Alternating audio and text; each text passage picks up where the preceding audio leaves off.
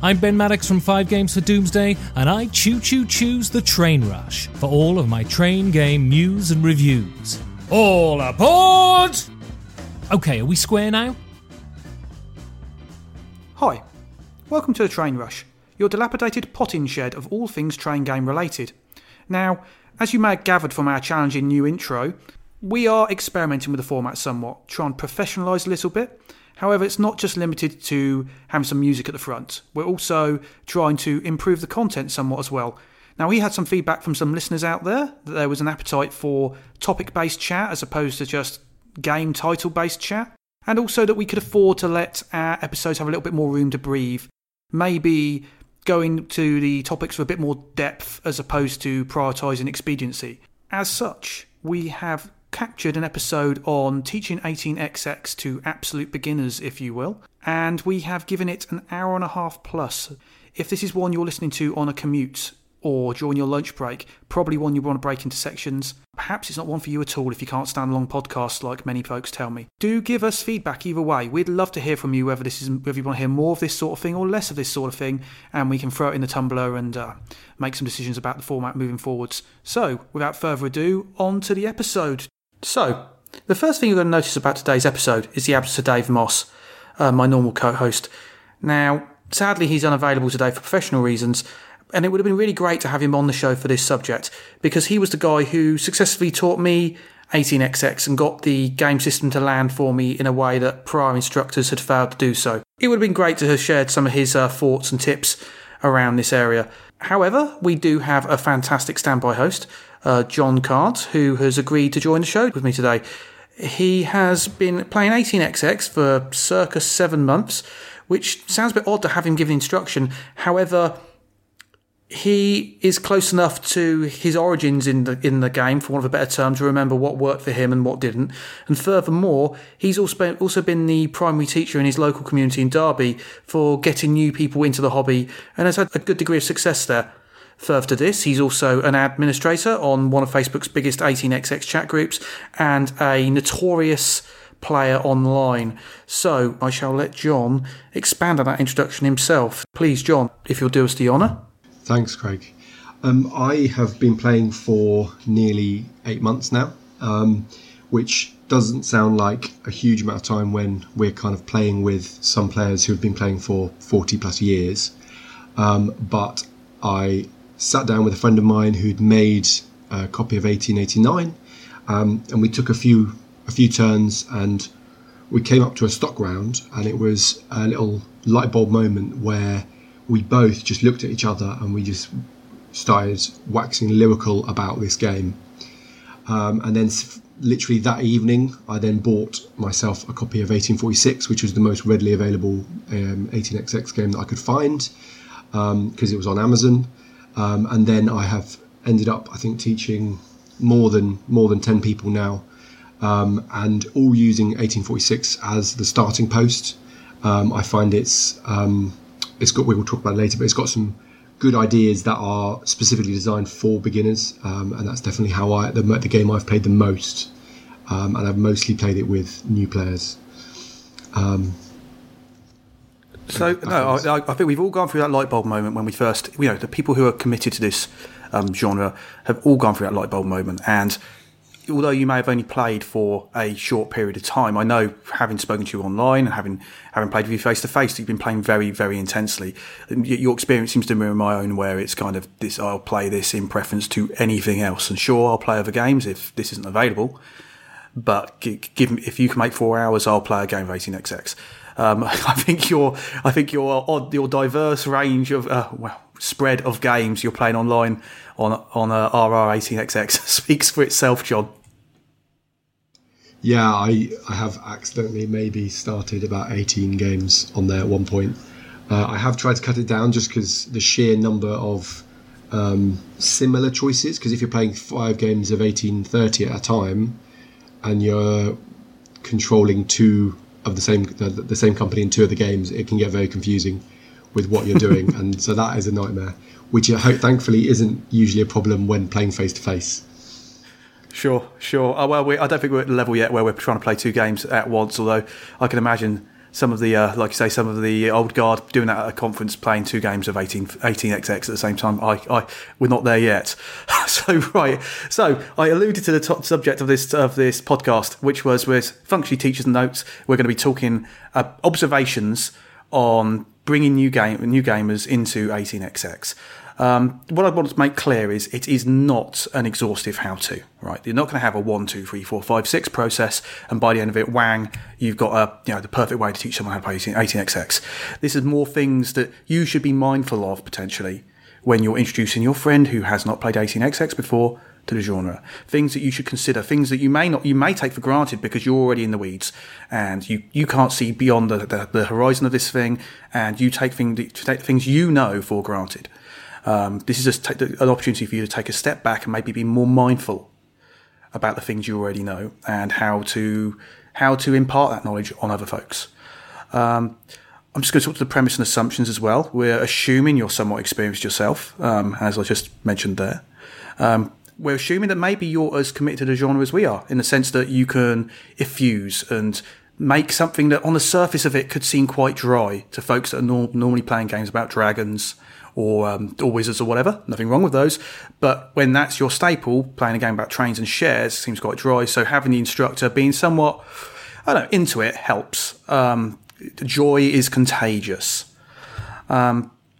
We're also assuming that by listening to this podcast that you are functionally consenting to being willing to change your mind on what the right way to teach things are. You're happy to unpack some ideas, and just be open to some of the things we're saying. The last assumption, this is a key assumption, we're assuming that you're not bringing somebody who hasn't played games at all in. I'm going to say this now. If your gran has played Whist, and that's the only thing she's played, you'd never even consider introducing her to an 18xx game. The assumption here is that your audience has a significant experience of games, specifically Euro games. And the reason I say that is if someone has lots of experience of playing Warhammer 40,000 or something where you're chucking buckets of dice, they're not necessarily the audience for this thing, and they're not necessarily going to have relevant experience for 18xx. Now, it's not to say they definitely won't, but if that's their only anchor reference, maybe you want to take them along some other titles first, some other primers, and we'll talk to those at the end of the episode. John, do you have any other thoughts in terms of how we shape this episode? I think it is maybe a move that is happening already, because there seems to be a bit of an experience from people who've been playing 18xx in the mid-range that they've found it hard to get involved. And I think when you've been playing for so many years, it is a lot harder to understand the zero experience point of view. And that's probably one of the advantages of being a fairly new player, but also teaching, is that I can remember what it's like to learn and not to know. And I'm hoping I'm not making the assumptions that they will maybe are being made by those who've been playing for such a long time, which is such an easy thing to do, is forget where you started. Absolutely. I mean, I'll say now, God, I promised I wouldn't use that word this episode. Absolutely. Tell you what, don't do the absolutely drinking game this time, folks. What I would say here is that I taught someone the other day, and they have only played Euro games, and I was shocked because it was probably the first time in a while I taught somebody. And bear in mind, I've been playing a lot over the last few months, and I would say my skill level and certainly my comfort level, if not my skill level, with these concepts has gone through the roof. And I was surprised at the things they didn't know, and that was partly what I couldn't grok really quickly. So. And this guy is basically he's as closest to a genius as I still currently have something to do with. He's supremely intelligent, yet some of these concepts just didn't land as smoothly as I'd expect. And that was partly what inspired me to want to capture this episode now, was that sort of that was A, the title concerned, and we'll come to that in a bit, but B, just kind of that light bulb moment, to use your term, John, of wow, this stuff isn't intuitive. You actually have to fight through this stuff, and maybe the teacher being sensitive to what things are easy to comprehend and what things aren't easy to comprehend would be useful.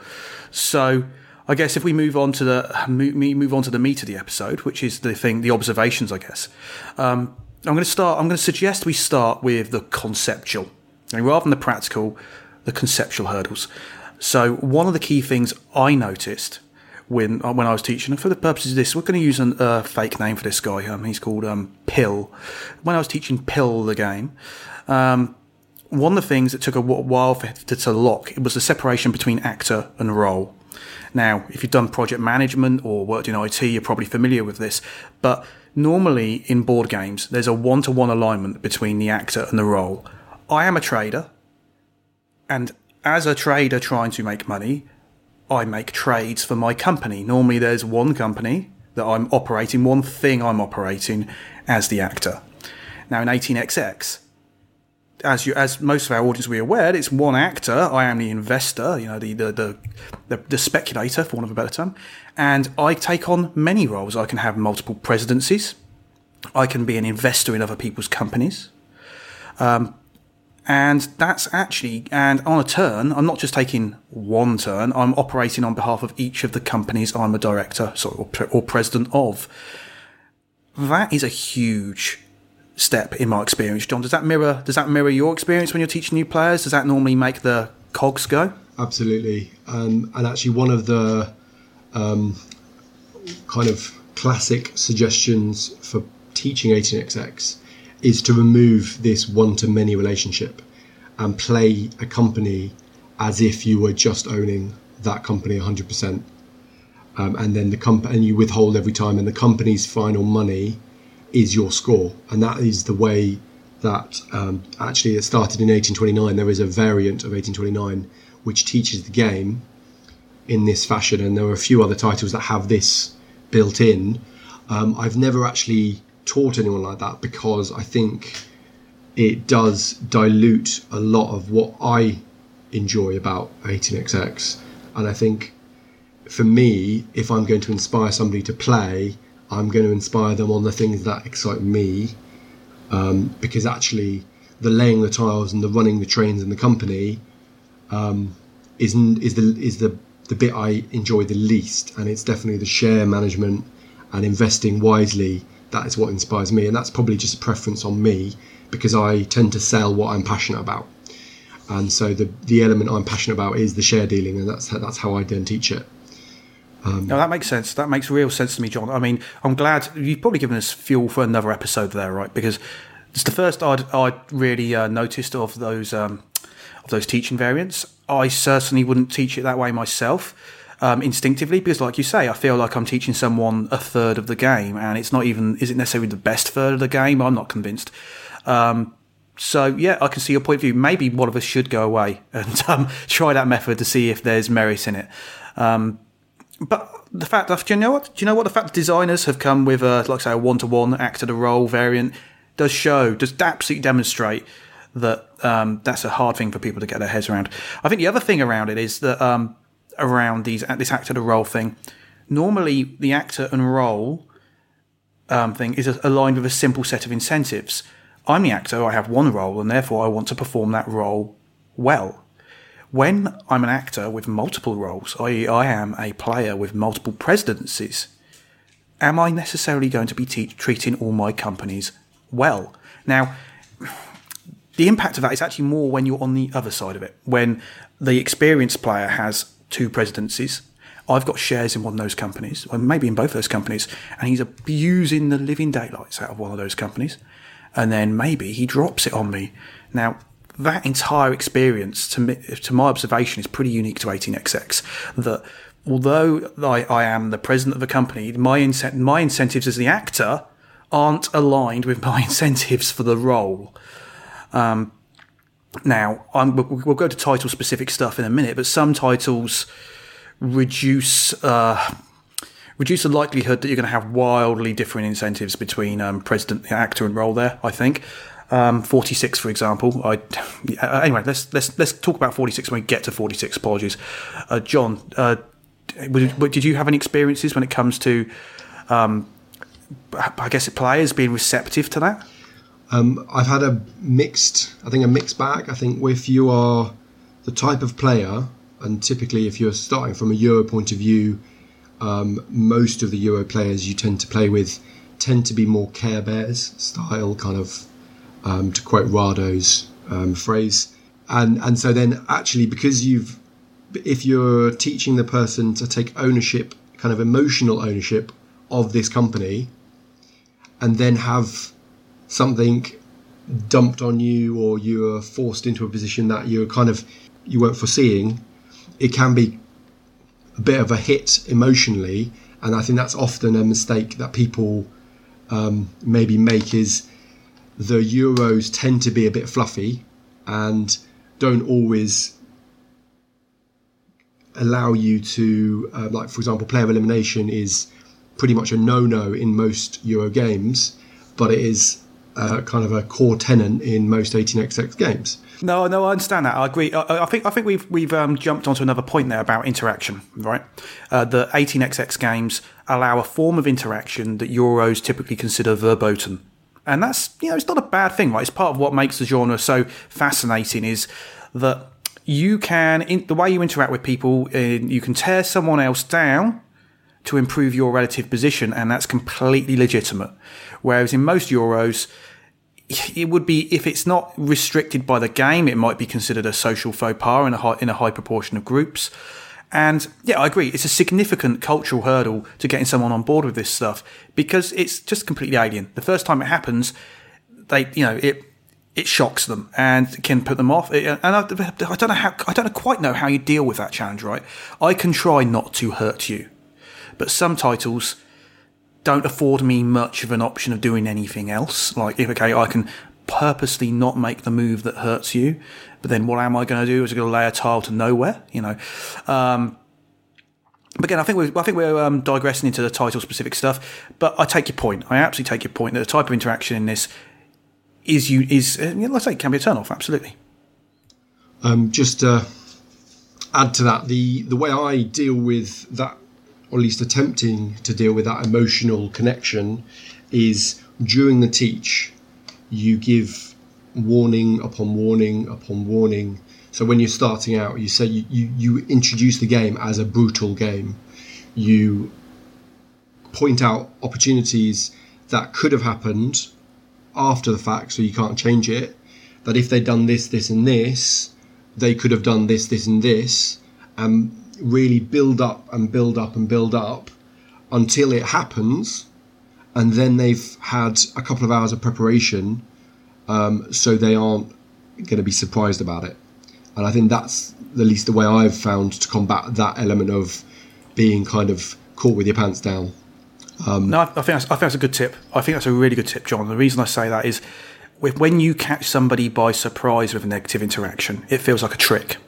Okay, it feels like, oh, you were doing that for advantage and to try and make a fool of me. Oh. Whereas actually, if you warn somebody that these are the type of things that can happen, presidencies aren't yours forever, you have to protect them. Maybe mention the fact about the abusive president who strips the company raw. The challenge, though, is the teach is already quite long when you're teaching somebody from the ground up. When you're teaching somebody from zero, there's a lot to teach. So if you talk about every fringe situation, then you're going to be sitting there for a while. But I absolutely agree, giving some degree of disclaimer is super, super important, because you just leave somebody feeling very raw if you don't warn them about the possibilities of these things. Moving on beyond the actor role thing that I've laboured heavily, let's talk about the train abstraction. Now, I find it quite easy to define what a 2 train is, what a 3 train is, in terms of mechanics. But for some players that are very literal, and they want to understand... Oh, that's my coffee machine in the background, guys. Apologies if you hear a pumping. It's not a locomotive I keep in my kitchen. They very literal players want to understand what a 2 train represents, and why can't that bit of track be used twice. I'll be honest, I've often just shortcutted this and said, just because. Okay. We play lots of other games that demand you to accept an abstraction as just an abstraction, and it's not necessarily logically grounded in fact. I've heard some good definitions for it, such as you're running. It represents, it's not a single train. It represents a service and a capability of service, and as such, you wouldn't run multiple competing services for the same company over one length of track. You'd try back to back them to increase the range of your network, so to speak. But for me, that's actually been quite a hard thing to convey, because it has bearings on the route calculations as well. If people don't buy into that abstraction, then they get very frustrated when they're double counting their routes. John, Am I just talking poppycock there? No, not at all. It is a little bit of a just because. I tend to make a joke of it and say, well, if they're on the same track, they might crash, and that often just completely sideswipes the whole reason behind it, and then I tend to try and use a little bit of humour in my teaching anyway, because it can be quite dry. What I tend to try and do, especially to start with, is, and I tend to try and gauge this from the person, and the quicker they get it, the more I then step back. But I tend to take quite a strong directional position, kind of guiding them in the early game.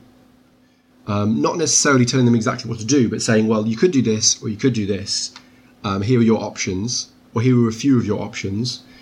And make it more of a discussion, so then the thinking process can be taught as well as just the mechanical doing it. And I think that then equips that person to then make correct decisions to the point where they are winning the game, even if I'm, by that point, trying my hardest to make them lose. Because that makes sense. Yeah. That makes absolute sense. And I'll tell you now, when I've tried to take the step back approach where you go, do you know what, you're a smart guy, I'm going to let you, hey, Pill, I'm going to let you just have a go at this, and you like unpacking puzzles. You definitely witness the tyranny of the blank page, right?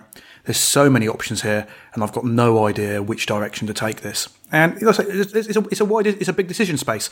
So I agree. I think I like your method of walking people through a subset of options. Sure, you're only going to do it the first couple of times they play, right? I mean, you want people to be able to play independently, and hopefully, like you say, by the end of the first game, they're playing it for themselves, albeit with living with the decisions you help them make early on.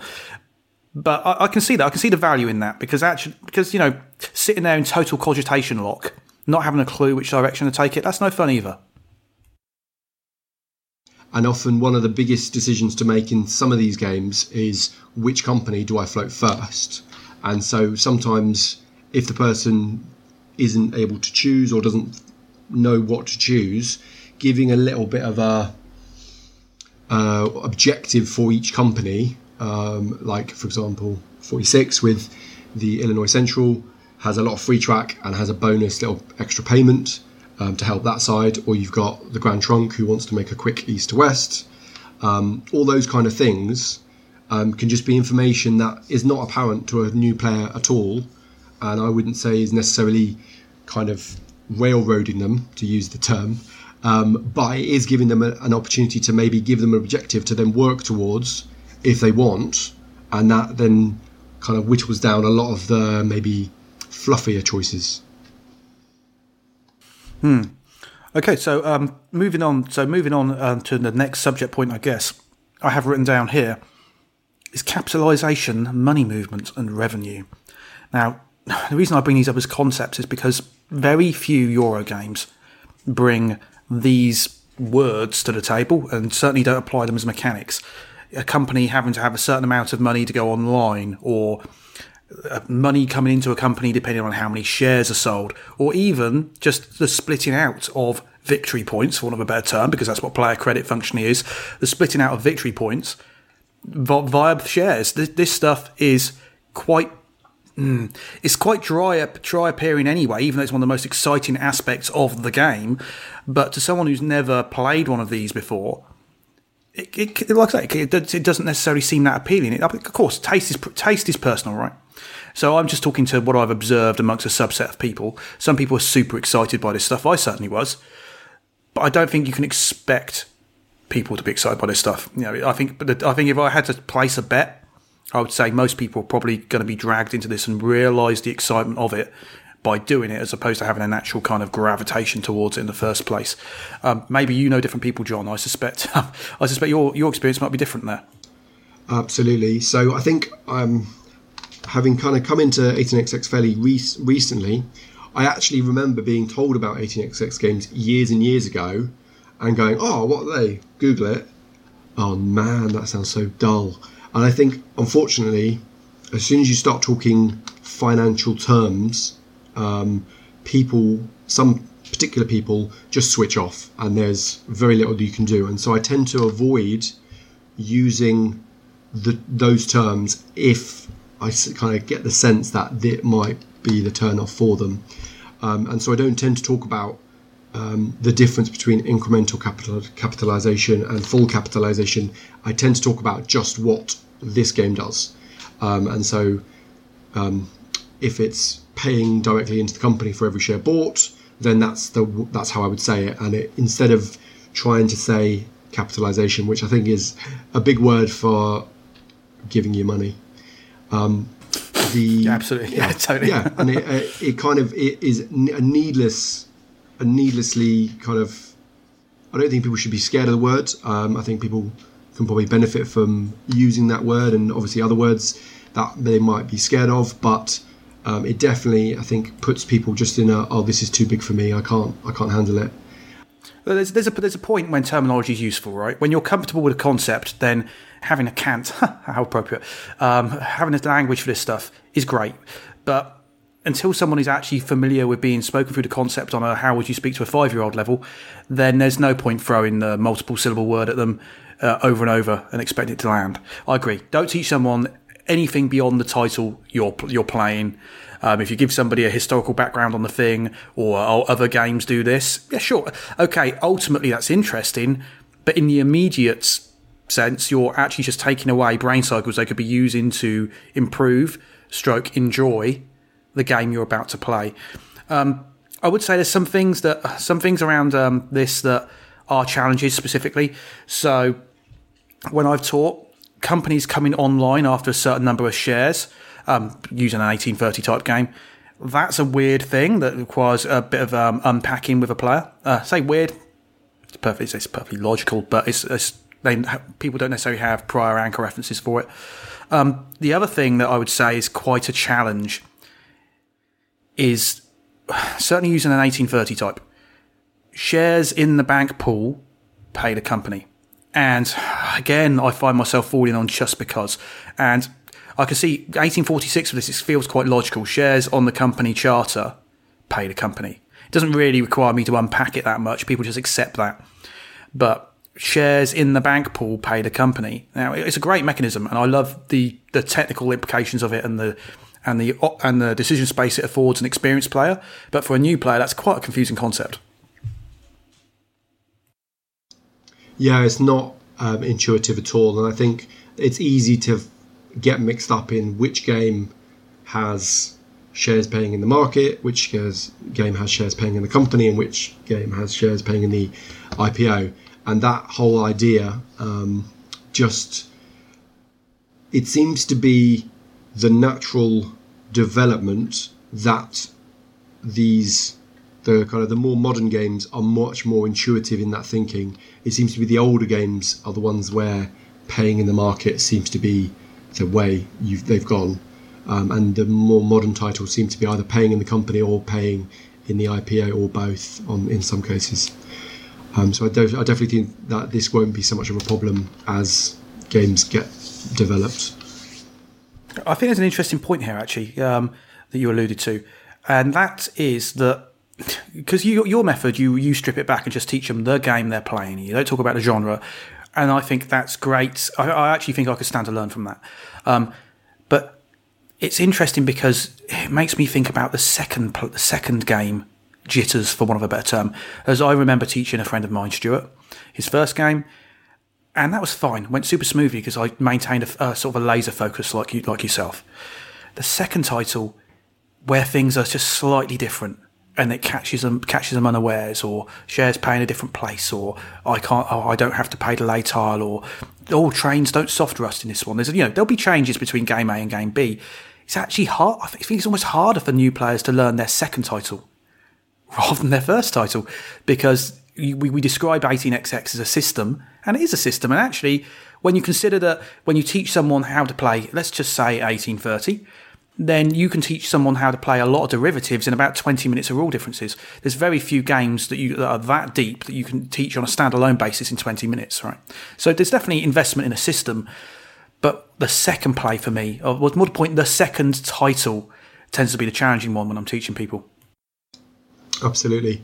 And I think we have a slight advantage here, because typically the people we'll be teaching are other board gamers who are already used to playing games with specific rules, and so their minds are already trained to learn subtle rule differences, and often people will be playing tend to be enthusiasts of board games already, and so they'll probably have a collection of very similar Euros, but they're all slightly different. And so then that's one element that actually lends itself to that second title. The other way you can do it is to either pick a title that's very different from their first or very similar. And I think probably, like for example, the second title I've taught to somebody was 18CZ following 1846, which is very different, but still quite early on in their in the kind of 18XX journey. And that then introduced full capitalization, it introduced acquisitions, it introduced kind of other ideas and multiple trains, but it's still a fairly simple game.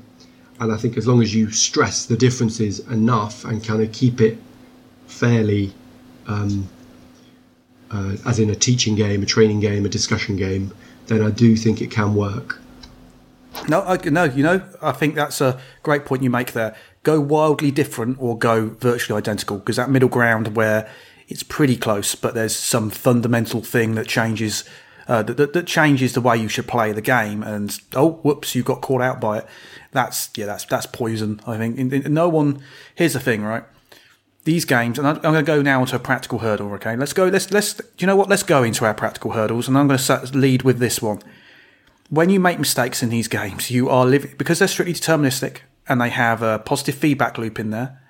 You are living with the consequences of a bad decision for a long time. If I make a bad decision in hour one and it's a 5-hour game, that's 4 hours of me sitting there having either function eliminated or suffering, bemoaning the bad mistake, the bad choice I made. Okay, I don't think it's much of a way around this, but I think we need to be sensitive to that. And as such, that whole try to stop people hurting themselves thing by giving them a framework to make decisions early on, or making sure that you labour on even if someone's doing the whole I want to get playing thing, and most gamers will say, because they're used to playing games that run an hour and a half or whatever, will say, let's just play and I'll learn as I go along.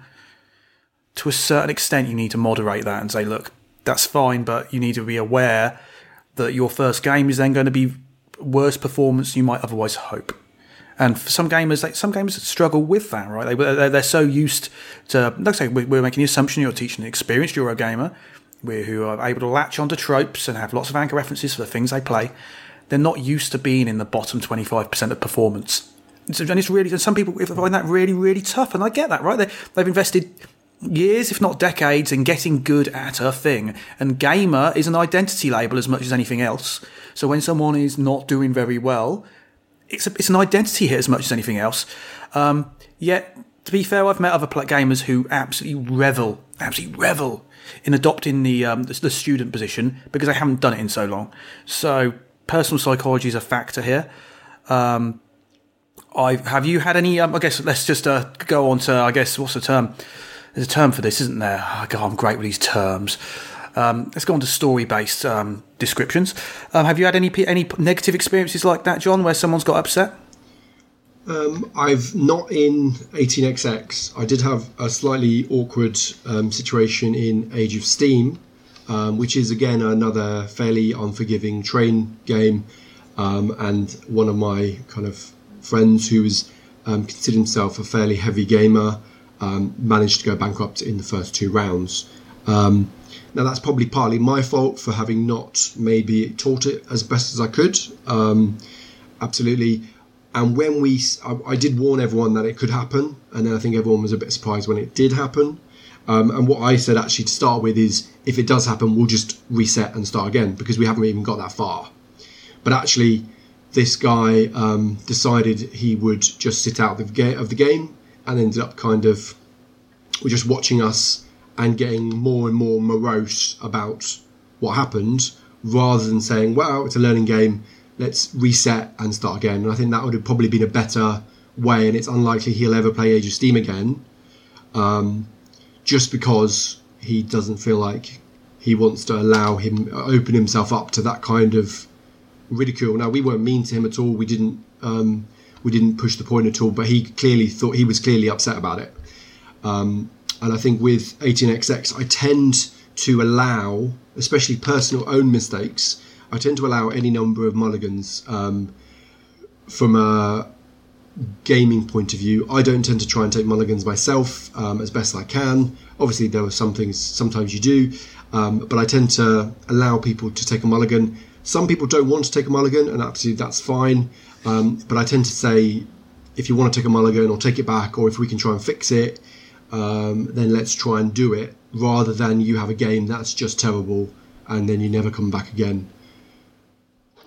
I'd like to unpack a couple of things you've said there, right?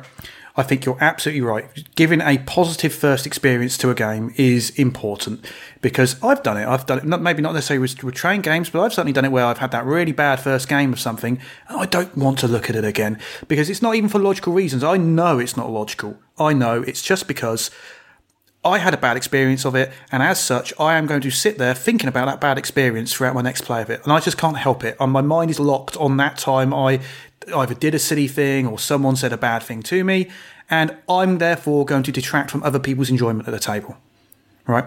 And giving somebody those mulligans, if that affords them a positive, you're not, like you say, you cannot realistically expect to perform anywhere near even 25% of your capability on the first play of an 18xx game. So if we're assuming the first one's a learning game for the person you're teaching, and you teaching them is an investment, you're not playing them to have for want of a better term, an actual competition. You're investing time into them so you can compete with them later. Mulligans are the way to go, right? They absolutely let people take things back, wind things back. If they issue shares out of sequence in 1846, yeah, sure, you're technically going to do that at the start of the round, but I don't want you to have to spend 15 minutes at the start of the round calculating exactly how much money you need. Let's just feel it out, and then as you get better, you'll be able to play more formally. That's fine, I agree. Wonderful to remember that it's really hard to calculate this stuff when you've never had to calculate it before, so expecting people to play it by just the rules, sir, is real tough, and maybe it doesn't actually achieve what you want it to achieve. You can learn better gaming discipline as you've just got when you've got a better grasp of the rules and the concepts, one thing at a time.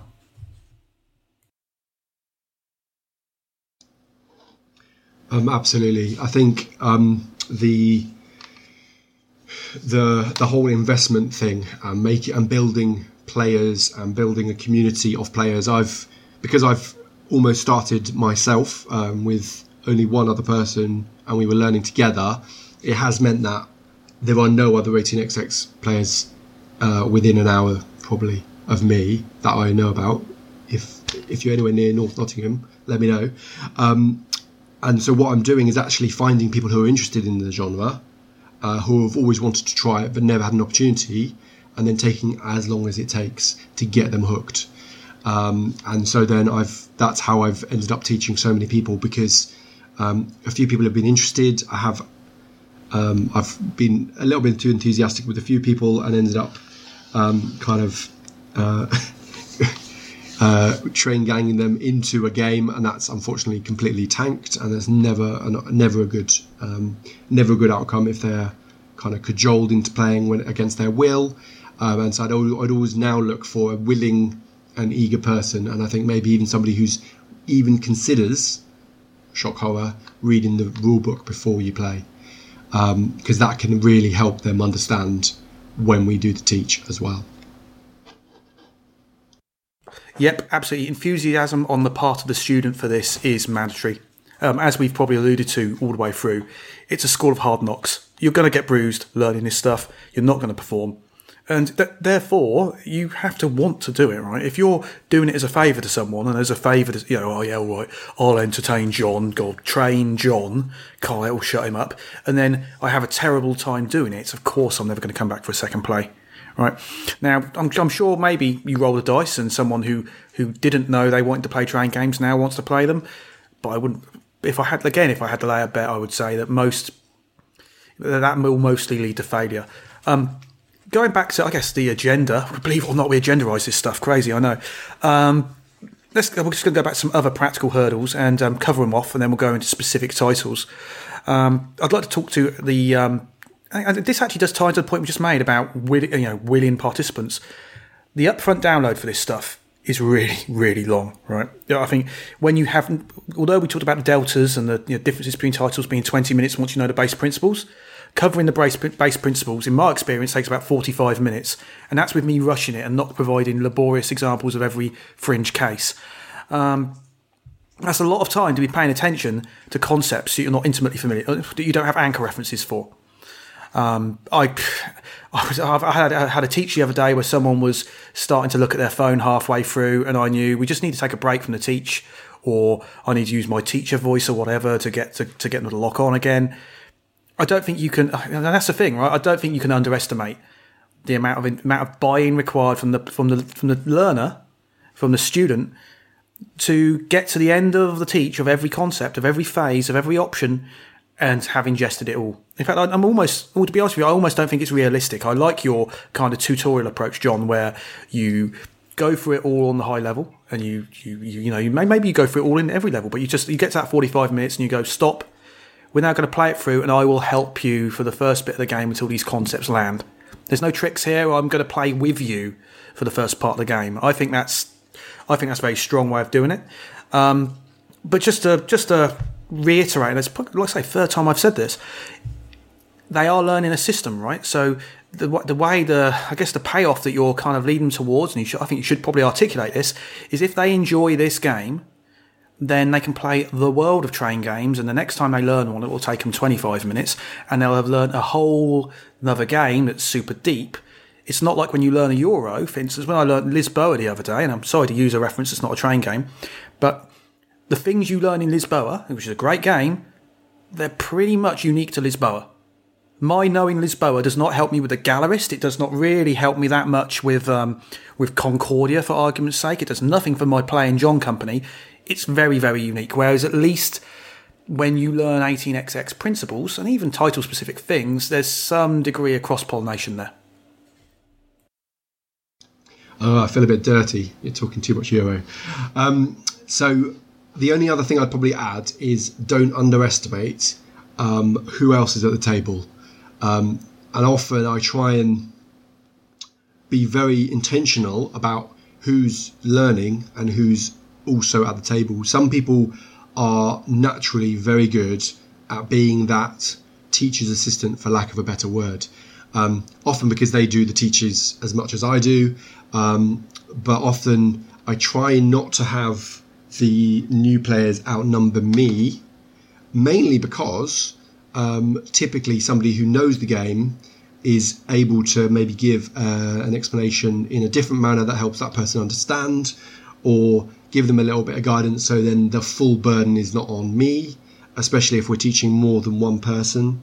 And I tend to try and never have more new players than veterans, even if that person's even if this kind of colleague, for lack of a better word, has only played once before, they're still one more game ahead of this other person. And I tend to try and use that approach as well, and do it as almost like a team effort. Otherwise, it can actually get fairly mentally draining to be playing kind of multiple hands, and also never, like, they might catch a mistake that I've missed or something like that, or I try and work in a concert. Oh, drama mode here. I disagree with you on one point. Oh yeah, excellent. I know it's good. It's good when we disagree. I found that having someone at the table who was too close in experience to the learner meant that the learner started seeing it as a competition, and a competitive game as opposed to a learning game. So when I was teaching the other day, I was functionally teaching two guys who play in the same circles, and there's maybe one game difference in between them. And they actually cared about their relative performance. Now, of course you should care about your relative performance, but their focus was on the relative performance as opposed to learning and ingesting these principles. And they came away unnecessarily bruised for what's functionally a random outcome, right? Neither of them really knew what they were working towards at the beginning. So one of them put themselves in a position of very strong advantage, and because of that positive feedback loop, that snowball effect, they, of course, outperformed the other player. Well, sure, that's fine, but did the other player learn the game better than them? Did the other player develop an appetite for the genre that maybe player one didn't? That's the measure you should care about on your first game, not how you perform versus someone else. Did you have a good time? But when you have a group of very experienced players or a significant gap, let's say, and one new player, their expectation is that, okay, do you know what? I'm going to get a lot of help from people. I'm sure my performance might not be entirely my own because people are going to give me steer, but I'm also not expecting to win. It's not realistic to expect to win, and it's no reflection on me if I don't. That's my experience. I mean, obviously these things are entirely unique to the person you're dealing with. We're all individual. We're all absolutely individual. But I did have that kind of two people that are too close to each other backfiring. I guess on the flip side of it, the positive was when I was explaining something to one of them and it landed well with them, but not the other guy, they were able to articulate it in a way, in a different way. Like you say, I do agree that saying the same thing over and over in exactly the same way achieves nothing. Having another voice, be it experienced or someone new at the table, to help impart that knowledge is hugely valuable. I agree. The other players are resources as well. And that sounds really quite macabre, doesn't it? So I would like to make one little caveat about the having the colleague there.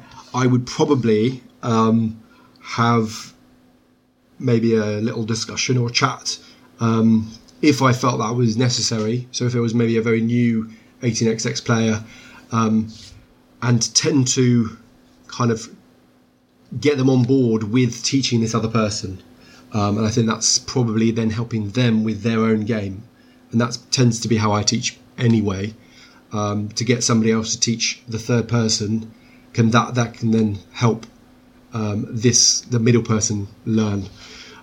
So yeah, I wouldn't expect necessarily competition, and that does kill teaching. It tends to, from my experience. And I've fallen foul of that as well as the teacher, that I've ended up getting too involved in the game and I've ended up making mistakes, and actually then screwing somebody and completely forgetting that actually I'm supposed to be helping this person and teaching them. And I think I tend to let go at some point in the game and then just let things fall. But sometimes actually maybe I'm making mistakes and letting go too early almost. I think, no, you're right. Having that third person, let's assume it's a free-player game, playing a game of Crush the Noob, is not helpful. Not helpful in any way, shape or form. At least if you fall into the pattern of, I'm going to be competitive, oh dear, you can apologise afterwards, and you can even talk, because you can apologise on behalf of yourself, genuinely, but you can also talk through those crushing moves you're making and why they're important in terms of the system and what lessons you're trying to impart, because you've willingly taken on the mantle of teacher. But if the third person is playing hyper competitively and just crushes someone with some trick that they didn't foreshadow or don't explain in arrears, that's just does nothing for the new player. So let's move on to the rules and that aspect of it, and going on to some of the qualities of the game that are challenging. The game's strictly deterministic. We mentioned this earlier. You'll keep hearing that term in the podcast. There's no randomness in it. One of my favourite things about 18xx is the fact there is no randomness. Everything can be read above the table, and everything is in principle forecastable. It's a complex system, which makes it hard to unpick, but in principle, there's no randomness, apart from input random in some games, as we've mentioned in other titles.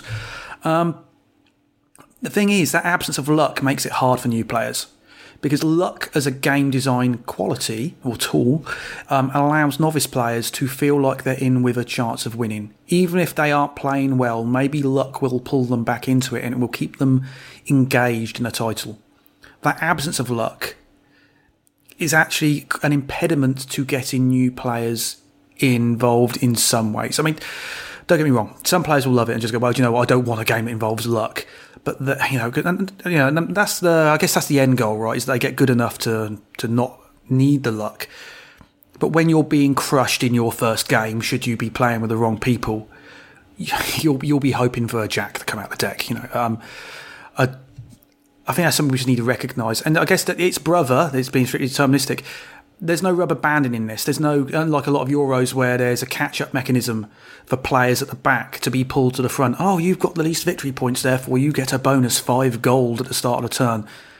There's none of this. There's no rubber banding in this, typically. Apart from the rubber bands the players create themselves via collusion.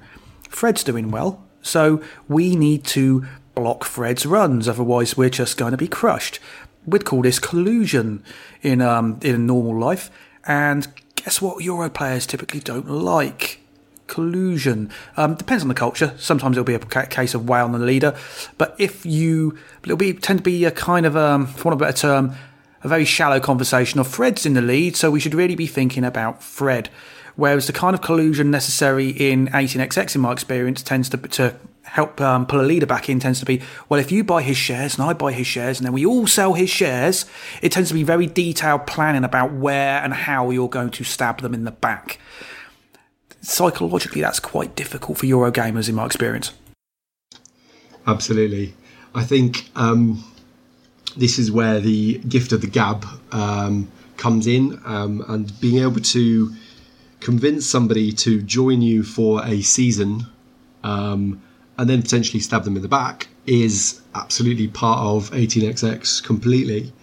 And I think almost this is maybe one area that isn't heavily utilised, at least in the games I've seen, partly because when you're teaching, this kind of conversation can't happen because people are being much more open about their motives. But in a kind of a higher level game I played recently, there were discussions about whether gentlemen's agreements are binding. And actually, in obviously the 18xx rules, of course, they're not. But I think a lot of the old school players would respect them and wouldn't. And I would never actually have considered even making a gentleman's agreement with somebody, because then I might screw them over later, potentially. I would never even consider asking, but actually it was put to me that actually if I had asked, I could have had it in a certain way. And that was an interesting direction. That's probably a topic for another podcast.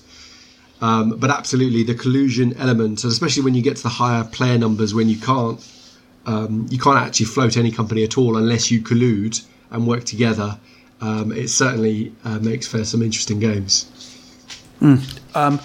I'm going to skip a few points on the agenda specifically because I think we've covered them earlier.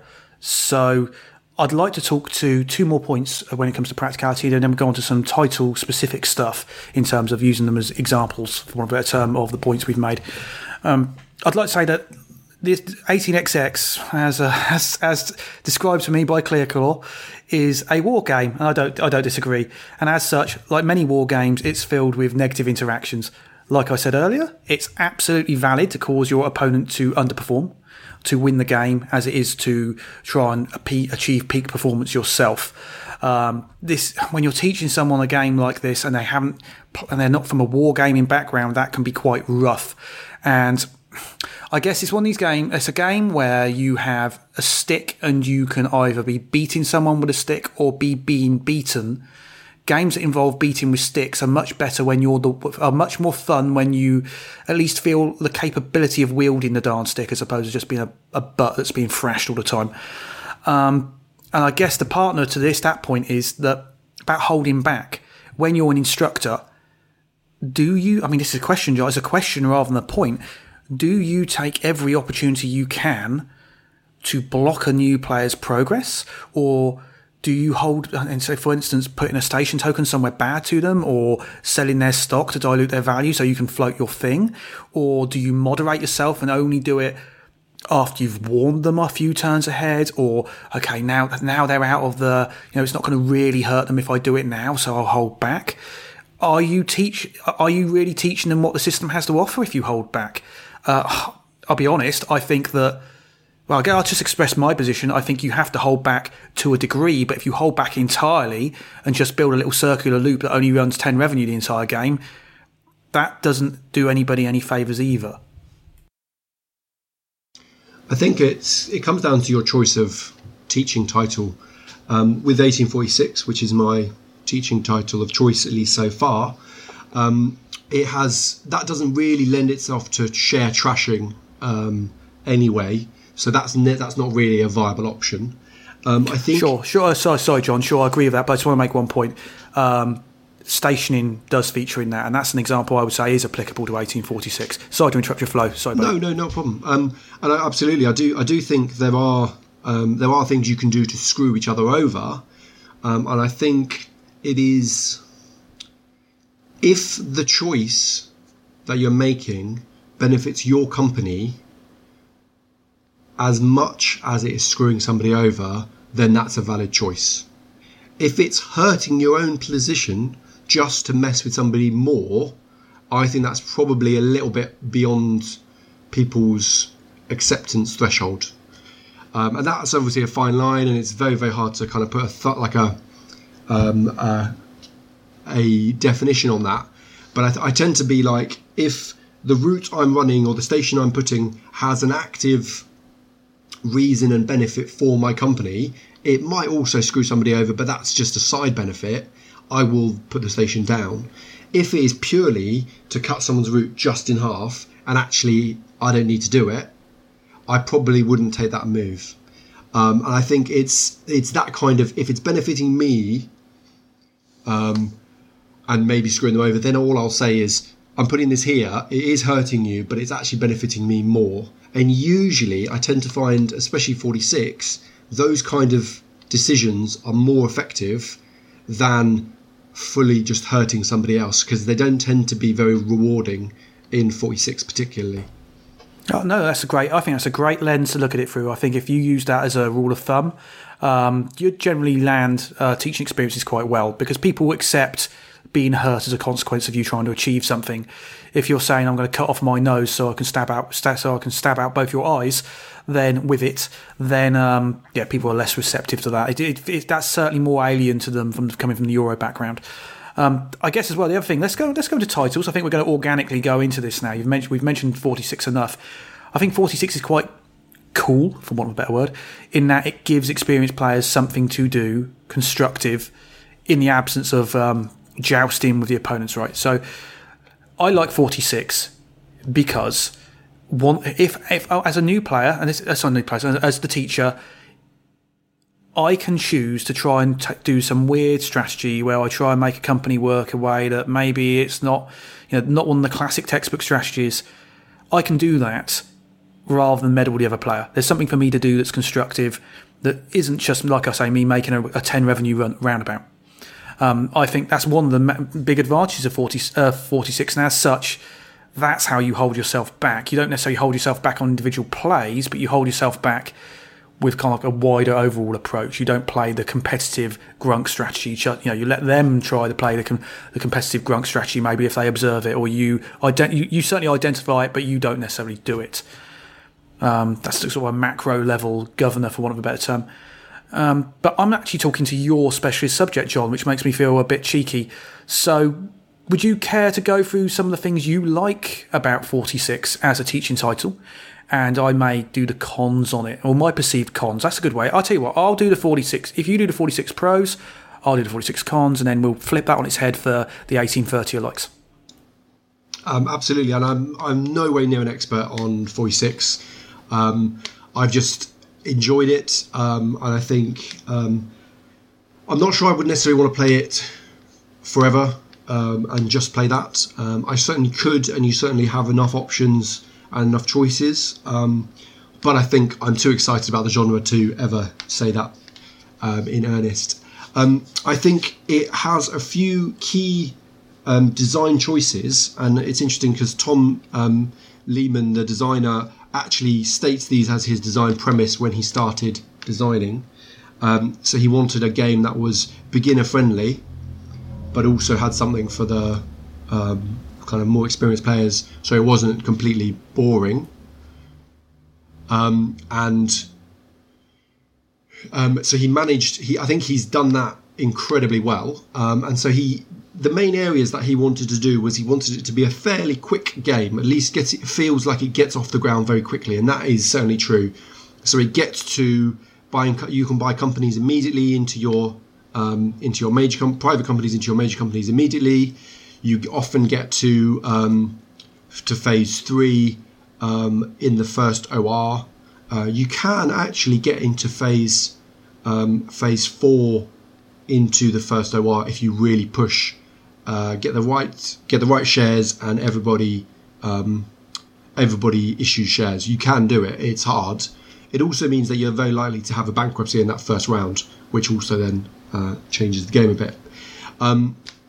The other aspect is you have a gentle rusting or soft rusting, where the trains have one more run after they've rusted, which just gives new players who are maybe not expecting all the trains to just vanish, especially the twos. They seem to go incredibly quickly, and so then they have one more opportunity to maybe withhold to then be able to buy the next train. So that really does mitigate a lot of that bankruptcy risk. You have the other main hurdle for new players when they're coming into 18xx is, what do I bid on? How much do I bid on it in the initial auction for privates? And obviously the way Tom has got around that is by doing this private draft where you pay the face value. So there's only the face value to pay. That's the only decision you have to make, which one you choose. But interestingly enough, actually, I find the draft incredibly interesting every time I play it, because the combination of privates you get, the fact that it's kind of in almost a Euro way that you set up differently for the different number of players, means that the privates you're getting is always different, and then the draft, and actually that's where the interest comes for the expert player. You then got the ability to half pay, and actually then you can actually keep some and still pay out, and you're not losing share value for that. And so you can play this kind of safe mode. I started doing a lot of half paying out, and actually the more I'm playing these games, the less and less I'm using the half pay option. I'm finding that it's either more effective sometimes to lose one jump on the share, like to go backwards once but get a bigger payout, than maybe not go up enough with a half pay and only get a small amount in the company. But again, that's situational based. The other interesting element is it's a very, very small map, in the sense that you're able to lay 2 yellow tiles a turn, or an upgrade and a yellow, which means that the explosion on the map happens very, very quickly, and things develop very, very quickly. The linear stock market is in some senses harsher, because there are no ledgers, there's no protection for you, but the way they mitigate that is by, when you're selling, only the president's selling reduces the stock value each time, and if you're anyone else, it just drops once. And all those kind of things really bring a very, very safe environment for a player, but that still has interesting 18xx choices, which is that's why it's such a great introduction. And I think we can probably go on to the cons, because I'm sure there are quite a few. Well, I wanted to interrupt you, but you had such a good flow. I'm sorry. Right. No, you're fine. Don't worry, please. I'm loath to interrupt someone who's flown so smoothly. No, I agree with you. The privates are interesting, and I think the draft and the fixed prices make sense. My one issue with this for a first title, where that draft aspect, it makes it all but impossible to offer advice on what to pick, because players come into this with a certain expectation of what a draft is. I'm not to tell anybody what's in my hand, because it will upset the next person who picks, right? And they've got this hand of 4 options. Maybe some of them are numbers, right? So you can discount those. But let's just say they're all privates. And they're still there with that tyranny of the blank page, having no idea why something's good or what you might do with it. So I think when you're using this as an intro game on someone's first game, you almost want to open hand the draft. I know that sounds crazy, but remember, it's a learning game, not a competitive game. And if somebody's sitting there for 10 minutes on their opening hand of the draft trying to work out what to pick, where's the fun in that? I can't. As a learner, I certainly wouldn't feel anything but pressure. You certainly need to say to them, look, if you choose to open hand and tell me what you've got so I can offer you advice, that's cool. Nobody else at the table is going to get upset, because those cards are going to be being shuffled and going to the bottom of the deck anyway. It doesn't yeah, sure, it gives me some information, but it's not like world shattering, and I'm not looking to put this on Craig Taylor's big scoreboard of fame. At the end of it, it's a learning game, right? One of the things I do like about the privates, however, I think, although I'm going to sound like a bit contradicting myself here, I do think when you take the time to read the card, they offer you some steer as to where you might want to lay track and which companies might be of value to you. I think they're quite immediate in that sense. So, yin and yang there on my view on the privates. Yeah, absolutely. And I think one of my main focuses on teaching the game is explaining the privates enough so the draft works. I haven't ever done a full open-handed draft, but I have kind of peeked at someone's hand and said, here's what you should be thinking about. I never try and tell somebody what to do. So you've cheated, John. You've cheated. That's what you're telling me now. Yeah, absolutely. You've peeked at their hand. Absolutely. Yeah, good stuff. I tend to cheat in the sense that I make it a lot harder for me to win the game. The other element is just allowing people to just choose whatever. And then once they've chosen, because I think typically the privates are fairly well balanced. Now, obviously, I think the Michigan Southern's probably a little bit overpriced, but it is still quite powerful, especially tied in with the Grand Trunk. But they tend to all be fairly useful and fairly balanced. And so then once somebody's picked their privates, you can that then sets them up, and then you can advise them with those choices in what to pick. Maybe which companies to float first, or what directions they should be looking at. I have had it where some games people haven't really used their privates at all, but it's not really seemed to impact the game very much. And I think people unintentionally don't use them, and then actually it ends up hurting people because, say, for example, the blocker spaces, the ones that the Michigan Central and Ohio and Indiana or whatever, those two can often stop some progression inadvertently, regardless of whether that person was intending to or not. And I think that maybe is quite an interesting way he's designed it. Well, talking to that, right, I think this is another positive thing about as a learning title. Every company and every private is viable in its own way. So if a player just goes, I'm going to start a random company, they're not going to have... I'll give you an example. So we're familiar with the concept of a briefcase companies, or companies that are structured in a way where they have great value late game but poor value early game. Or maybe it's a company of desperation. There's none of those seem to feature in 1846. Whatever you start has got some sort of chance. Sure, I'm not going to say they're all identical. They're not. If the Grand Trunk is left unmolested and that you just let that guy build east to west and don't try and get station tokens in there, they'll do very well, disproportionately well. But by and large, whichever company you start, you're going to be able to do interesting stuff. You're going to make some money. You're going to have some fun. I'll flip to 1836 Junior very quickly.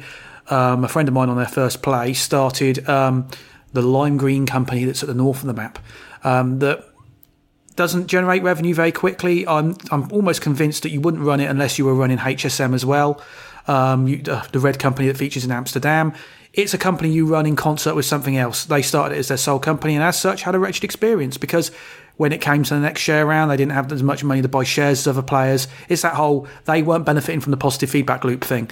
What I think, going back to the thing we're actually talking about, 1846, I think this title is very nice in that it's hard to make a bad decision with which company you float.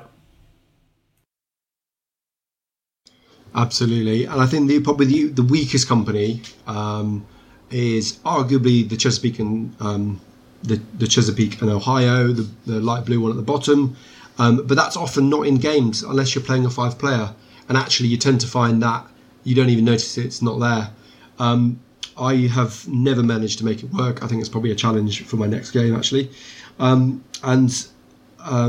other thing to think about is when you are discussing the privates, talking about synergies, and we've kind of talked about that in a different podcast, I think. Talking about synergies is really key to helping people understand what works well together. So pointing out that the Grand Trunk works really well with the Michigan Southern, or that the Big Four really helps the Illinois Central explode out of the southwest, and that the mountain regions and where they are and which companies need them, and all those things happen. I tend to try and drip feed in during the discussion about the privates, and then people can then feel more equipped when they have the draft. And again, I always tend to allow a fairly open discussion about choices anyway. So if people want to discuss what their choices could be, I tend to use that because I think I'm not a good enough player to take advantage of the information I'd be getting anyway. And that's probably an advantage maybe of being such a new player myself, because it wouldn't really matter what's in your hand because it's going to go on the bottom and shuffle anyway, so it's not going to make a difference. Are we going to talk about the cons of 1846? Yeah, let's do that. Let's do that. Let's blast through them because there's not that many, and then we'll talk about another title that I've used as a teaching title. So 1846 cons, right? For me, and tell me if I'm talking out of my steam pipe here, because I'll admit it's not. I'm not the biggest fan of 1846. It's that I played it a lot when I was learning, and then I was excited to try other things, and as such had weirdly negative memories of 1846 that I don't think were entirely true. I think they were more situational. A few of the rules aren't applicable to mainstream titles. So there's things like paying for every time you lay a track. It's weird, you teach them someone, it doesn't matter when they're just playing 1846, but then when they play it, it's that whole second title thing. Why am I not paying to lay track? For me, that's a thing you kind of need to be mindful of. It's a minor thing though, minor quibble. I won't over labour on it.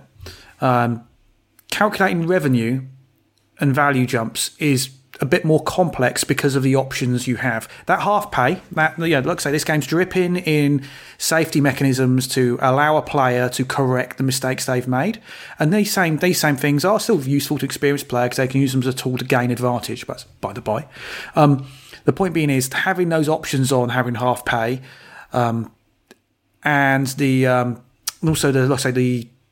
and its relationship to the stock value, single jumping, double jumping, and triple jumping. It's quite a complex thing to convey.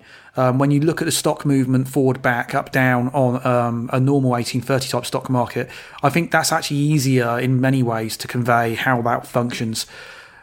Here's the thing though, right? The stock market in an 1830 type game is part of the playing space, and you have to, and I think in 1846 it's just a scoreboard function. It's a scoreboard and a clock, and if your active focus is on the stock market, then it's not where it should be. You should be looking at the board and where you can place station tokens and how you can increase the value of your runs. But what I would say is there is a degree of complexity in the how stock movement, left to right, single, triple, doubles, that sort of piece. I'm rambling, John. Do you think? I feel you could probably bring me back on course. No, absolutely. So I absolutely agree that the calculating the revenue and the jumps and the half paying is complicated, and that tends to be where the most of my assistance will come. I don't tend to explain very heavily about the stock market in 1846 in my intro. I tend to talk about it in a very abstract way. So stock will go up if you're paying out, stock will go down if you sell or withhold, etc. And I don't tend to go into too much detail because they'll see it in action very early on. And so really the only element in the stock market they need to know about to start with is the starting prices, and that's it. And then when they actually have a couple of ORs, they will see, I will basically list their options. So you can have this much money to yourself and you're paying everyone else this much, or you're keeping half of it and then paying out on this much, or you're withholding it. And I tend to labour that point quite a few times. Obviously I try and gauge it to how quickly they're getting it, but I try and gauge it. I try and labour that point for the first couple of ORs, and I tend to take over at that point and say if they run a route and it's just terrible route and there's a so much better one, I say, well, why don't you try this one, and then you get another $20-$30. And if you do it this way, that's what you're going to do. And actually then they get the impression that actually they're doing better by listening to me, which they are, and that it tends to reinforce that help element. And I think you've just landed on our last point I'd like to make, which is the trains in this which skip stops and the general length of the routes you're calculating. By the end of the game, the route optimization can be quite intense, and you can even an experienced player can walk away from this quite tired with the calculations you're having to do to get optimal value. Some other games have structurally simpler routes, shorter routes, or lower paying routes that just make the numbers you're working with a bit easier and make that aspect of it more simple. 1846 for a learning game, you're running trains that do quite strange things. Let's say strange. That's a word. Do quite strange things, and they're doing quite a lot of it. So there's by example, there's a world of difference between calculating a diesel and a 7/8. Even though the route might only be 10 long, the 7/8 you have to make decisions about what you include and what you don't. With a diesel, you just count all the numbers. Computationally, that's quite a different challenge for a new player. Absolutely. I actually tend to not encourage route optimization to the nth degree at this point. So my typical way of finishing a teaching game of 1846 is once everyone's at share value and once pretty much all of the main upgrades are done and people are just adding $10 here, $10 there till their runs, I tend to say, let's call it here. We will calculate on paper or iPad or whatever the last 2 ORs, unless you really, really want to do a tile lay or 2 tile lays or whatever. And then if they do, just let them do it. Then tot up and then see who wins. Because actually the time you're wasting, usually that last kind of couple of bits is probably an hour, maybe even longer, and massively mentally fatiguing. I absolutely agree. And actually, I see you've played with my wife then, because that is normally an hour and massively mentally fatiguing. But I'm sorry, I'll talk about it. And so then so I tend to truncate that, and actually that's how I probably usually play most of my 18xx, because I don't tend to be that competitive. I enjoy winning, but I'm enjoying the game and I enjoy the people more. And I think often that last hour of minutiae and kind of eking every little bit out of every route and recalculating every route every turn for the next 4 ORs just does make me really drags. I respectfully disagree. Sorry, I respectfully disagree. No, sure. And the reason I respectfully disagree is people derive their fun in different ways, right? Absolutely. Some people are naturally optimizers and they like to tune every last piece of performance out, or once they're a couple of games in, being competitive like that really matters to them. So what I would say is with this, I agree with the premise that with new players, just for want of a better term, calculating out the last couple of ORs is fine, because that realistically they just want to see their performance, and maybe they've hit mental limit. Sorry, just hit my headphones. They stopped enjoying it, which is cool. But I think the thing I want to label on the bit you said. There's the consent piece, right?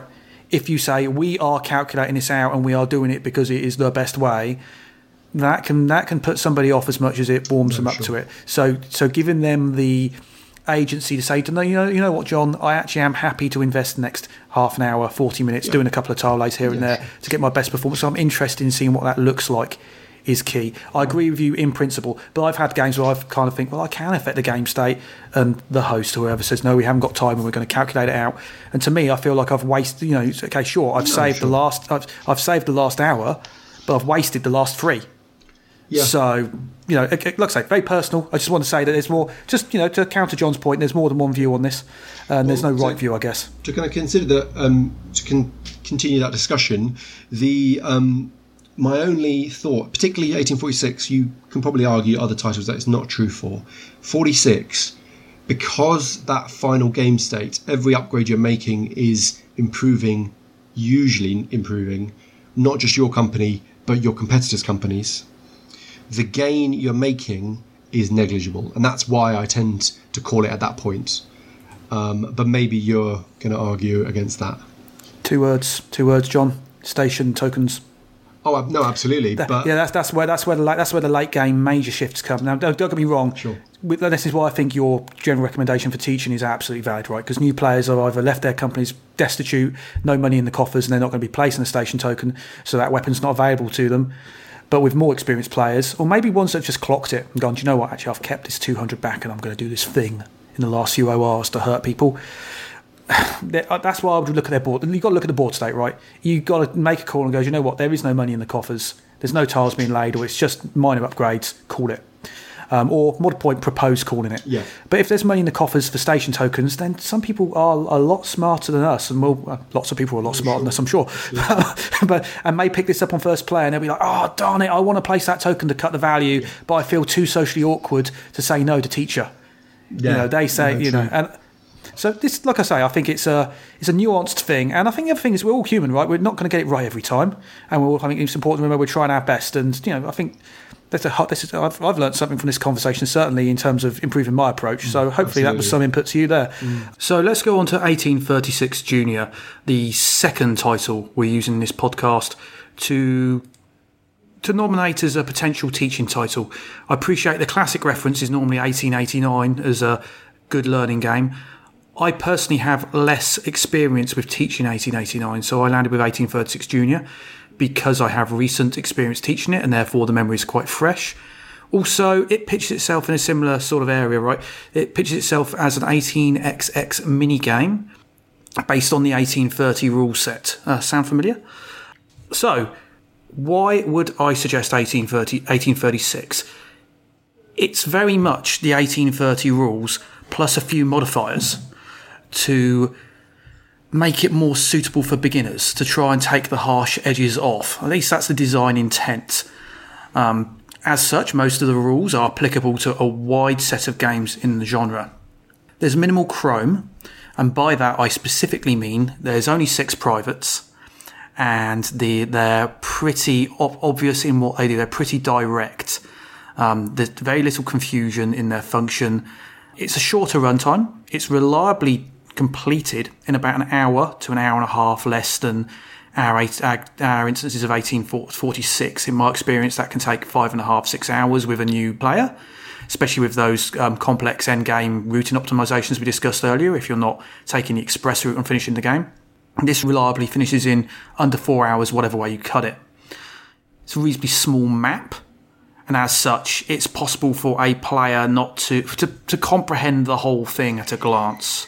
One of the main reasons I tried leading with this title, and still recommend it for some folks, is that it's impressive how it exposes the points of interaction. Although there's some, like I say, some moderators, specifically, let's talk about that moderator quickly. One of the core tweaks of this is that it's only possible for a company to buy a single train of a given number from the supply a turn, which means that functionally, if there's a pile of frees and you're in the middle of them, you're only buying 1 free, so you can't single-handedly drive the train rush with a flush company.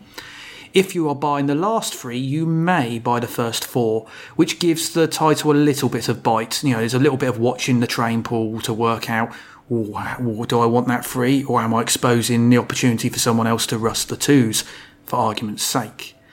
Another positive, it incentivises the players to be very mindful of the map and the geography of the map. There's some choke points on there, and one of the off-board scoring multipliers, for want of a better term, is actualised through having trains run through multiple of your station tokens. So it's quite nice. It encourages the player to look at the map first and foremost and build strong routes, but arguably drawing their attention away from the stock market.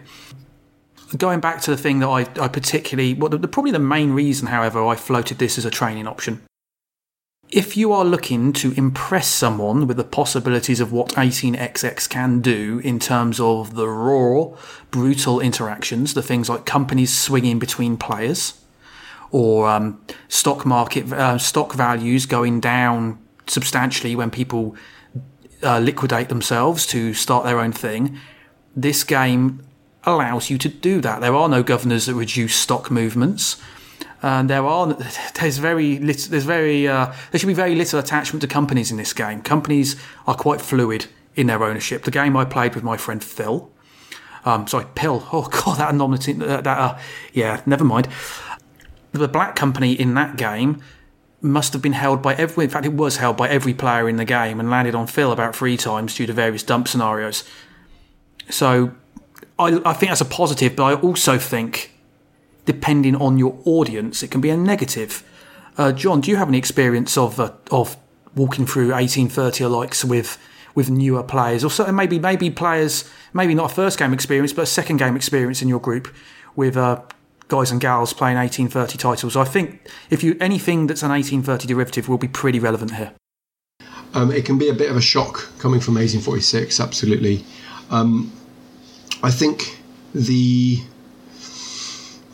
there's a certain expectation that the 1830 set and kind of branch are going to be more brutal, and I'm not sure if the train rush being stifled in this manner actually does really what it's supposed to do. Usually I find, apart from early in the game when you're maybe wanting to buy 4 2s for a quick income kind of boost, you usually only buy 1 or 2 trains anyway, usually.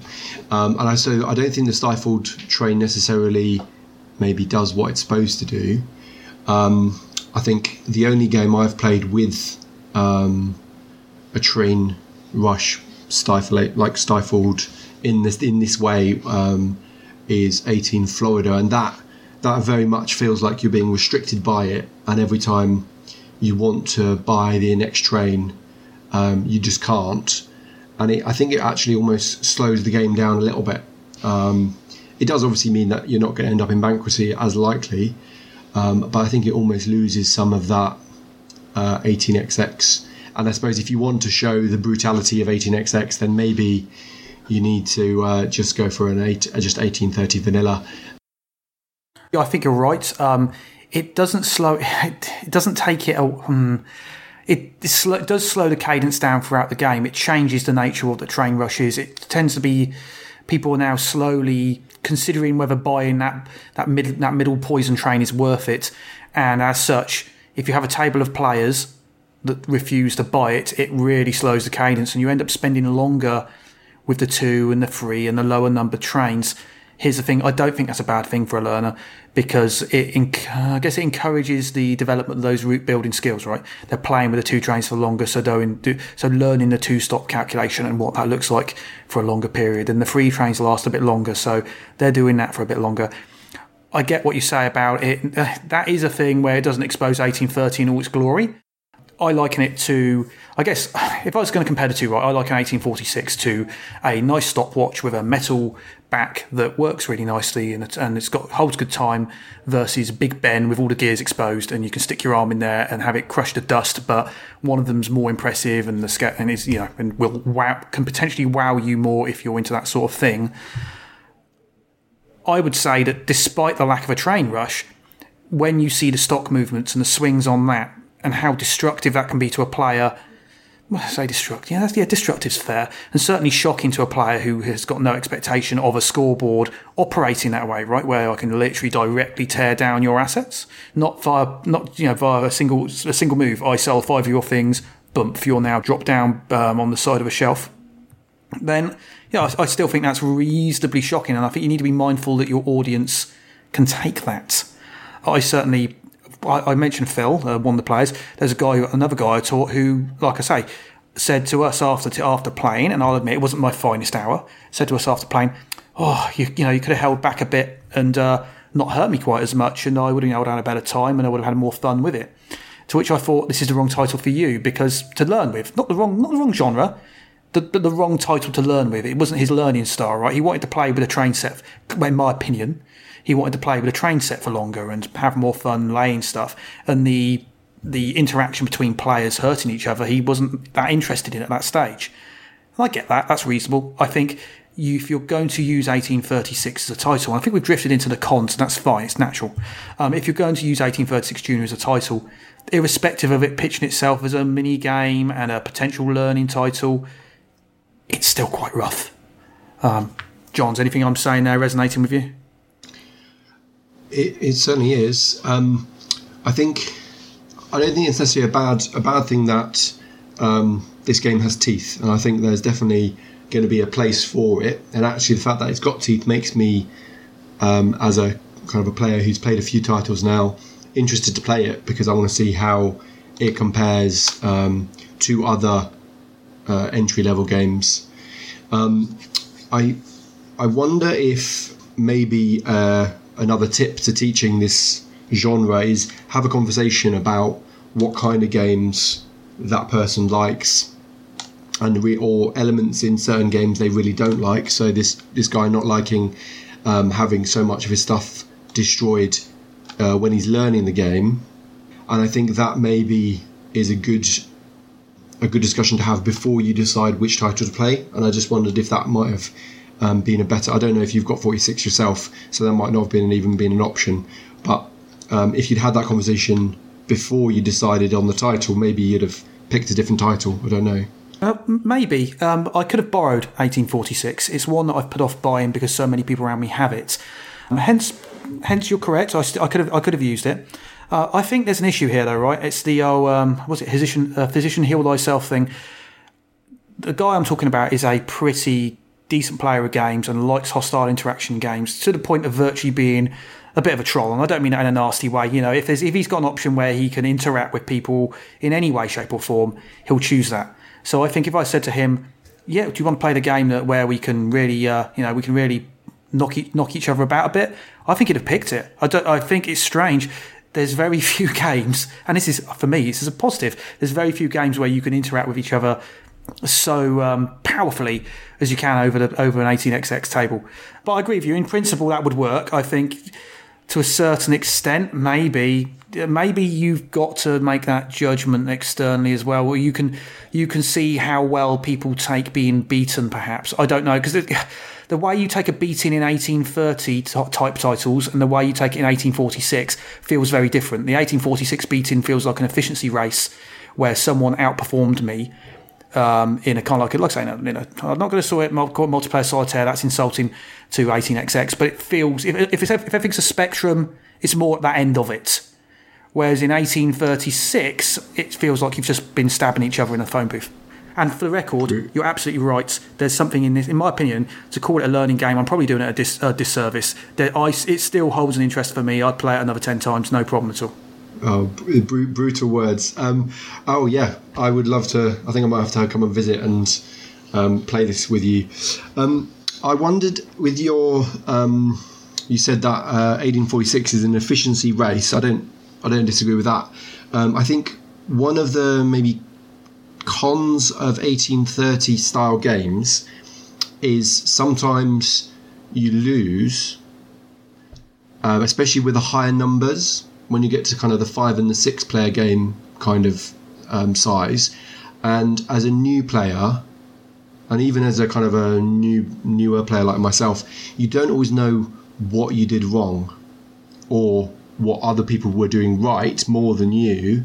It's not necessarily as opaque as you maybe expect from a teaching game, and then that might just be another either thing to be aware of as a teacher and to try and maybe explain what's going on, because there's quite a lot of subtlety, especially in the 1830 stock market style manipulation, that after having played a significant number of games online, I'm just starting to see, but to see it and to do it is a very different thing.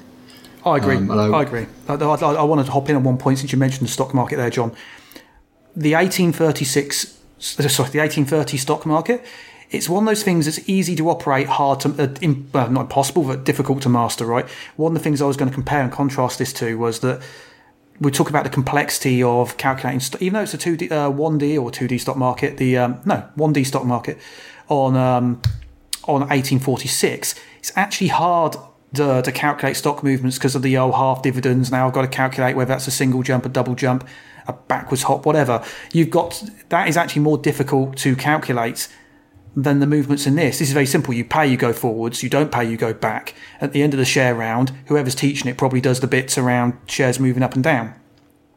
So I think that, but the fact it's easy to operate doesn't mean it's easy to master. I agree with you.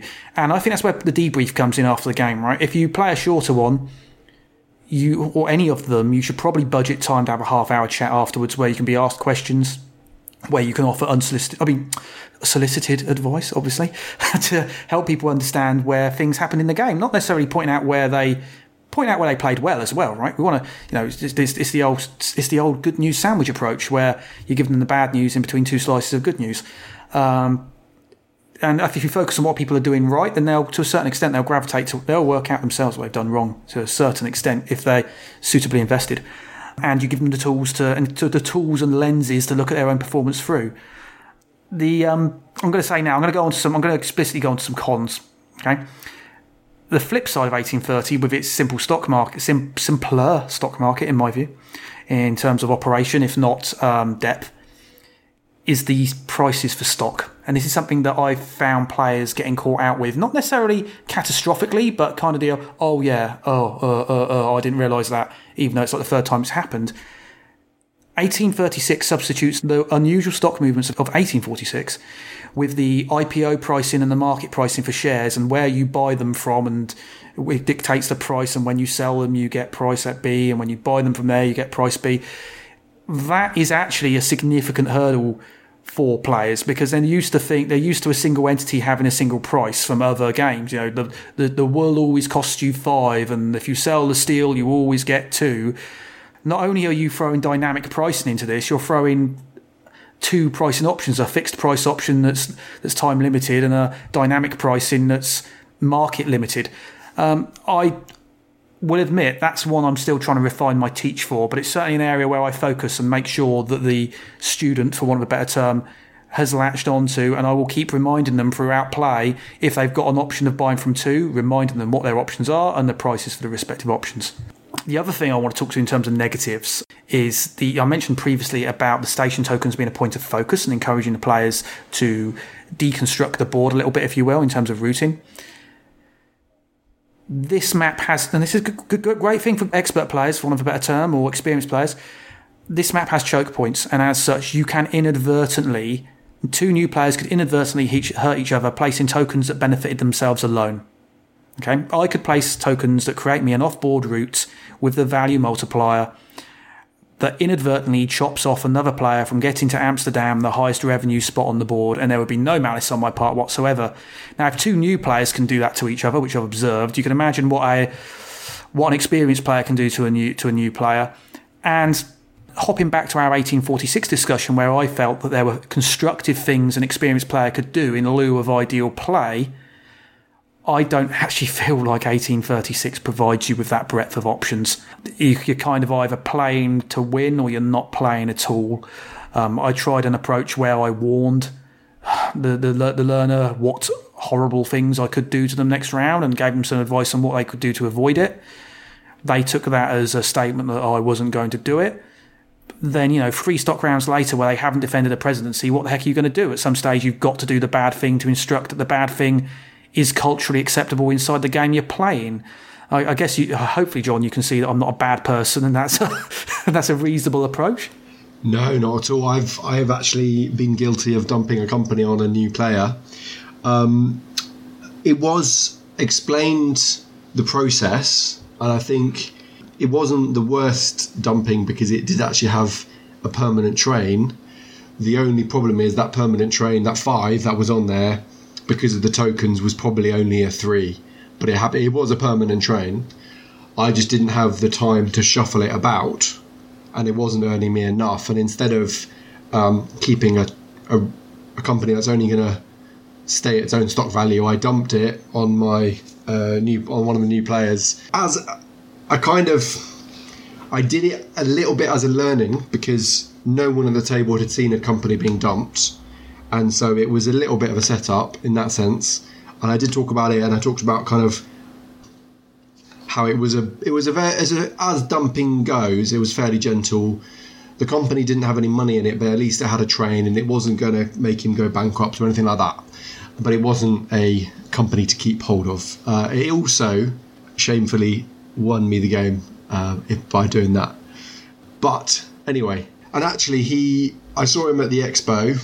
And actually he was in the middle of purchasing 1846, so I don't think it was a damaging move. And I think it was actually probably something that really, obviously we kind of all had a bit of a joke about it at the time, and he's obviously clearly interested in 18xx, and we're hopefully going to be meeting soon in the local group to play again. So I don't think I've put him off playing again, so that's encouraging. Okay, I'm going to talk to the last couple of points then about this, and then we can close out on some overall thoughts on using 1830 as a teaching title, less structured stuff. I say 1830 types. In 1836 Junior, structurally weaker companies feature. Ones that are not so good in the early game, ones that are only there maybe for you to get some money into another company you want to run.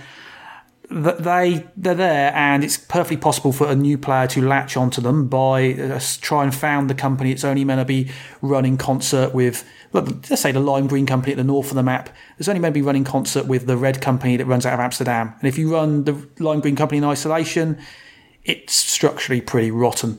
It's not there for that. And then because of the snowball effect in this game, where if you earn money early on, you can buy more shares, and therefore you get more money, therefore you do more stuff.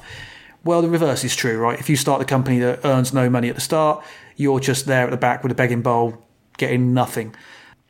That's an issue, and I think it's one that, again, John's great tip of talking people through their options helps with. If you make sure people are absolutely aware, well, okay, here's the companies you can float, and here's how they're positioned on this map. Sure, you're taking away some of the pleasure, for want of a better term, of unpacking a game for themselves, but let's be realistic. On someone's first game of 18xx, they're not unpacking anything but the mechanics. So, talking to the high strategy of a specific setup, at one more point, then discovering that by themselves isn't going to happen for a number of plays. So accelerate it. The first learning games are right off in terms of that sort of learning anyway, I think. Last thing I want to talk to, I sort of mentioned it very briefly and said I'd cycle back to it when we came to the negatives. The privates on this are pretty soft. It's obvious what they do, but for me, they lack the character to really give direction. So we talked to some of the interesting privates in 1846, where you have a little mini rail company that runs near one of the bigger major companies, and therefore, that gives me some steer. I should float that major company. With this, none of them feel like that to me. They're quite as instructive, for want of a better term. Bar the ones that are absolutely, you get 2 shares of this company, that's the one you're running. And when you couple that to a waterfall auction, which is probably one of the most confusing forms of auction for a Euro player, because it looks like nothing else you'll ever see. Sure, we're used to them because of the history and having to practice them. But I still can't quite work out the consequences of where things land, because I don't have to practice. You do, John, with your online play. So for someone who's not played the genre before, that waterfall auction, they might as well be looking at geese entrails and trying to tell what the weather forecast is going to be tomorrow. So when you have that, and also when you have that the classic 1830 private that gives you a share in a certain company, and the president's share costs a fortune, and you are running it till a train's purchased. Well, when that lands on a new player, that creates a bit of a sticky wicket. Yeah, I totally see that. I suppose that's one of the maybe advantages of 1889, which is another 1830 kind of spin-off, and it's kind of seen as very good for beginning players. That actually has a beginner variant where you lighten up the tiles, and you also just use the private companies just for their revenue. And I wondered if 1836 Junior could do that, in kind of simplify some of the privates, and you just have them as revenue, and you just have a smaller number, maybe 1 per player or something like that. I don't know.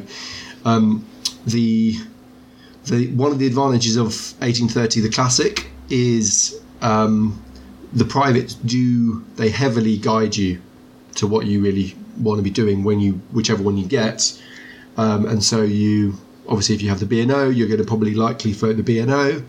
If you get the Camden and Amboy, I think it's called, where you get the stock of the Pennsylvania for free, you're probably going to be floating that. The Mohawk and something is probably going to be floating the New York Central, and so they really do tie into some companies that kind of give you a bit of guidance and a bit of push to which companies are good to start. We're inadvertently disagreeing there, John. You see, the 1836 privates are clones of the 1830 privates. They've got equivalents. Right. So I disagree with the amount of steer they provide a brand new player. I think you may be looking at it from the lens of someone who came to 1830 after playing other games. My experience with a brand new player, and recently, is they just look at them, and the ones that give you shares, sure, fine. But in 1836, the ones that gives you a share in a company in the bottom right-hand side of the map, there's a nuance to when you actually float that company. Yeah. Right. The one that gives you the President's share, you kind of need to do that straight away. You've paid a fortune for it. You need to actualise that value back. The one that just gives you a single share and gives you like bumper payoff in the ORs anyway, there's a right time to float that company. It's not necessarily an out of the gates company. Another reason I don't believe the privates are necessarily providing that useful information to a beginner is some of the cues around reservations are somewhat misleading. So that example I provided earlier where the Lime Green company started in the north was floated early and derived very little value for the player who founded it. Well, they did that because they felt hostage to the reservation that was associated with the private they won that allowed them to get a free stroke discount tile through south to Amsterdam. All they saw was the private said, this area is important to me, and therefore ignored the fact that the Lime Green company has a peak value of 10 on its home station. I mean, it's a bad bet to start early when you're going to have to punch cross country to get any more value in. There's a reservation in 1836 associated with the privates, and there's some nuance to when you convert that or whether you even pay attention to it at all. A bit like the 1830 privates, actually. Two of them you could arguably just use for their player credit value when you buy them into the company and ignore their function in a lot of scenarios, and that's reasonably advanced thinking for someone who's never played one of these games before. A bit like Columbo, I'm going to say just one more thing. I should mention the tile laying rules for both 1836 and 1846 at this point, as we've failed to mention them. So with 1846, the tile laying rules are actually more complicated. You have to pay $20 minimum to lay a tile. You may lay one or two if you choose to do so. If you lay a second tile, it must be a lay, not an upgrade.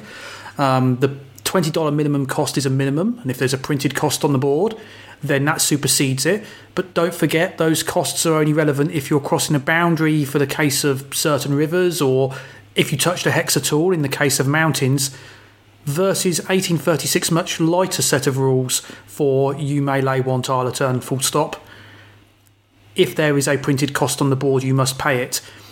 Now, the 1836 tile set is less generous. There's fewer tiles available. This is with Benzin for the yellow tile set. There's fewer city tiles full stop, so it's possible to get choked out on those. There's some strange tiles that upgrade in value but don't upgrade in station count. Long story short, with the 1836 tile set, although the rules are simpler and there's less integration of treasury management to your tile laying decisions, you're actually picking from a much tighter pool of tiles, making the decision itself more important in the context of the title. There's fewer alternative options if you get it wrong, and the tile you're aiming for could absolutely become unavailable. So, yeah, I personally like the depth to complexity ratio on 1836 for laying tiles, but I will admit it's also part of what lends the title its sharp edges. I'll conclude on 1836 then, and before we conclude the podcast, which I'm pretty darn happy with, I think it's a great game, full stop. If you're going to use it as a learning game, then to borrow some chat from my friend John, then your audience probably needs to have experience and an appetite for heavy economic Euro games with gross amounts of interaction, such as splotter titles. Okay, if they like Food Chain Magnate and they can accept having their entire customer base ripped asunder from them and laugh afterwards, then they'll probably enjoy seeing the open gearing on this operating.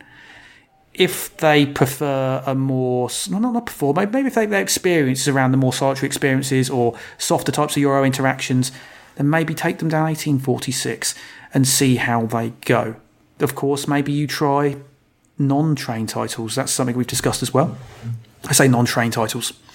Non-18XX titles. There's plenty of primer games out there, such as Mini Rails, North American Railways, or some of the winsome stuff like Chicago Express, which you can play, teach the concepts we discussed that are challenging.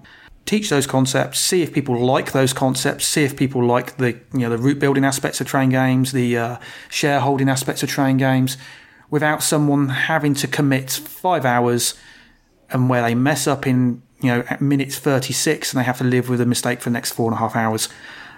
John, do you have any thoughts? No, I think you've pretty much said everything. I've had a great time recording this and discussing kind of my approach and kind of what I've been learning over these last couple of months. And I think I'm just eager to get more games in and teach more people. John, it's been an absolute pleasure to have you on the show. I would say that I'm going to have one sign-off message that ties into what you just said. As someone instructing this stuff, I consider us carrying on learning to improve how we deliver the rules to be it's an ongoing exercise, right? And hopefully, I've learned something from the podcast talking to John, and John may have learned something from me. Who knows? And I'm hoping that you and your audience have picked something up, maybe, or at least given yourself cause for thought. So, thank you very much for joining us. So, it's a bye from me and bye from me. Right, cheerio.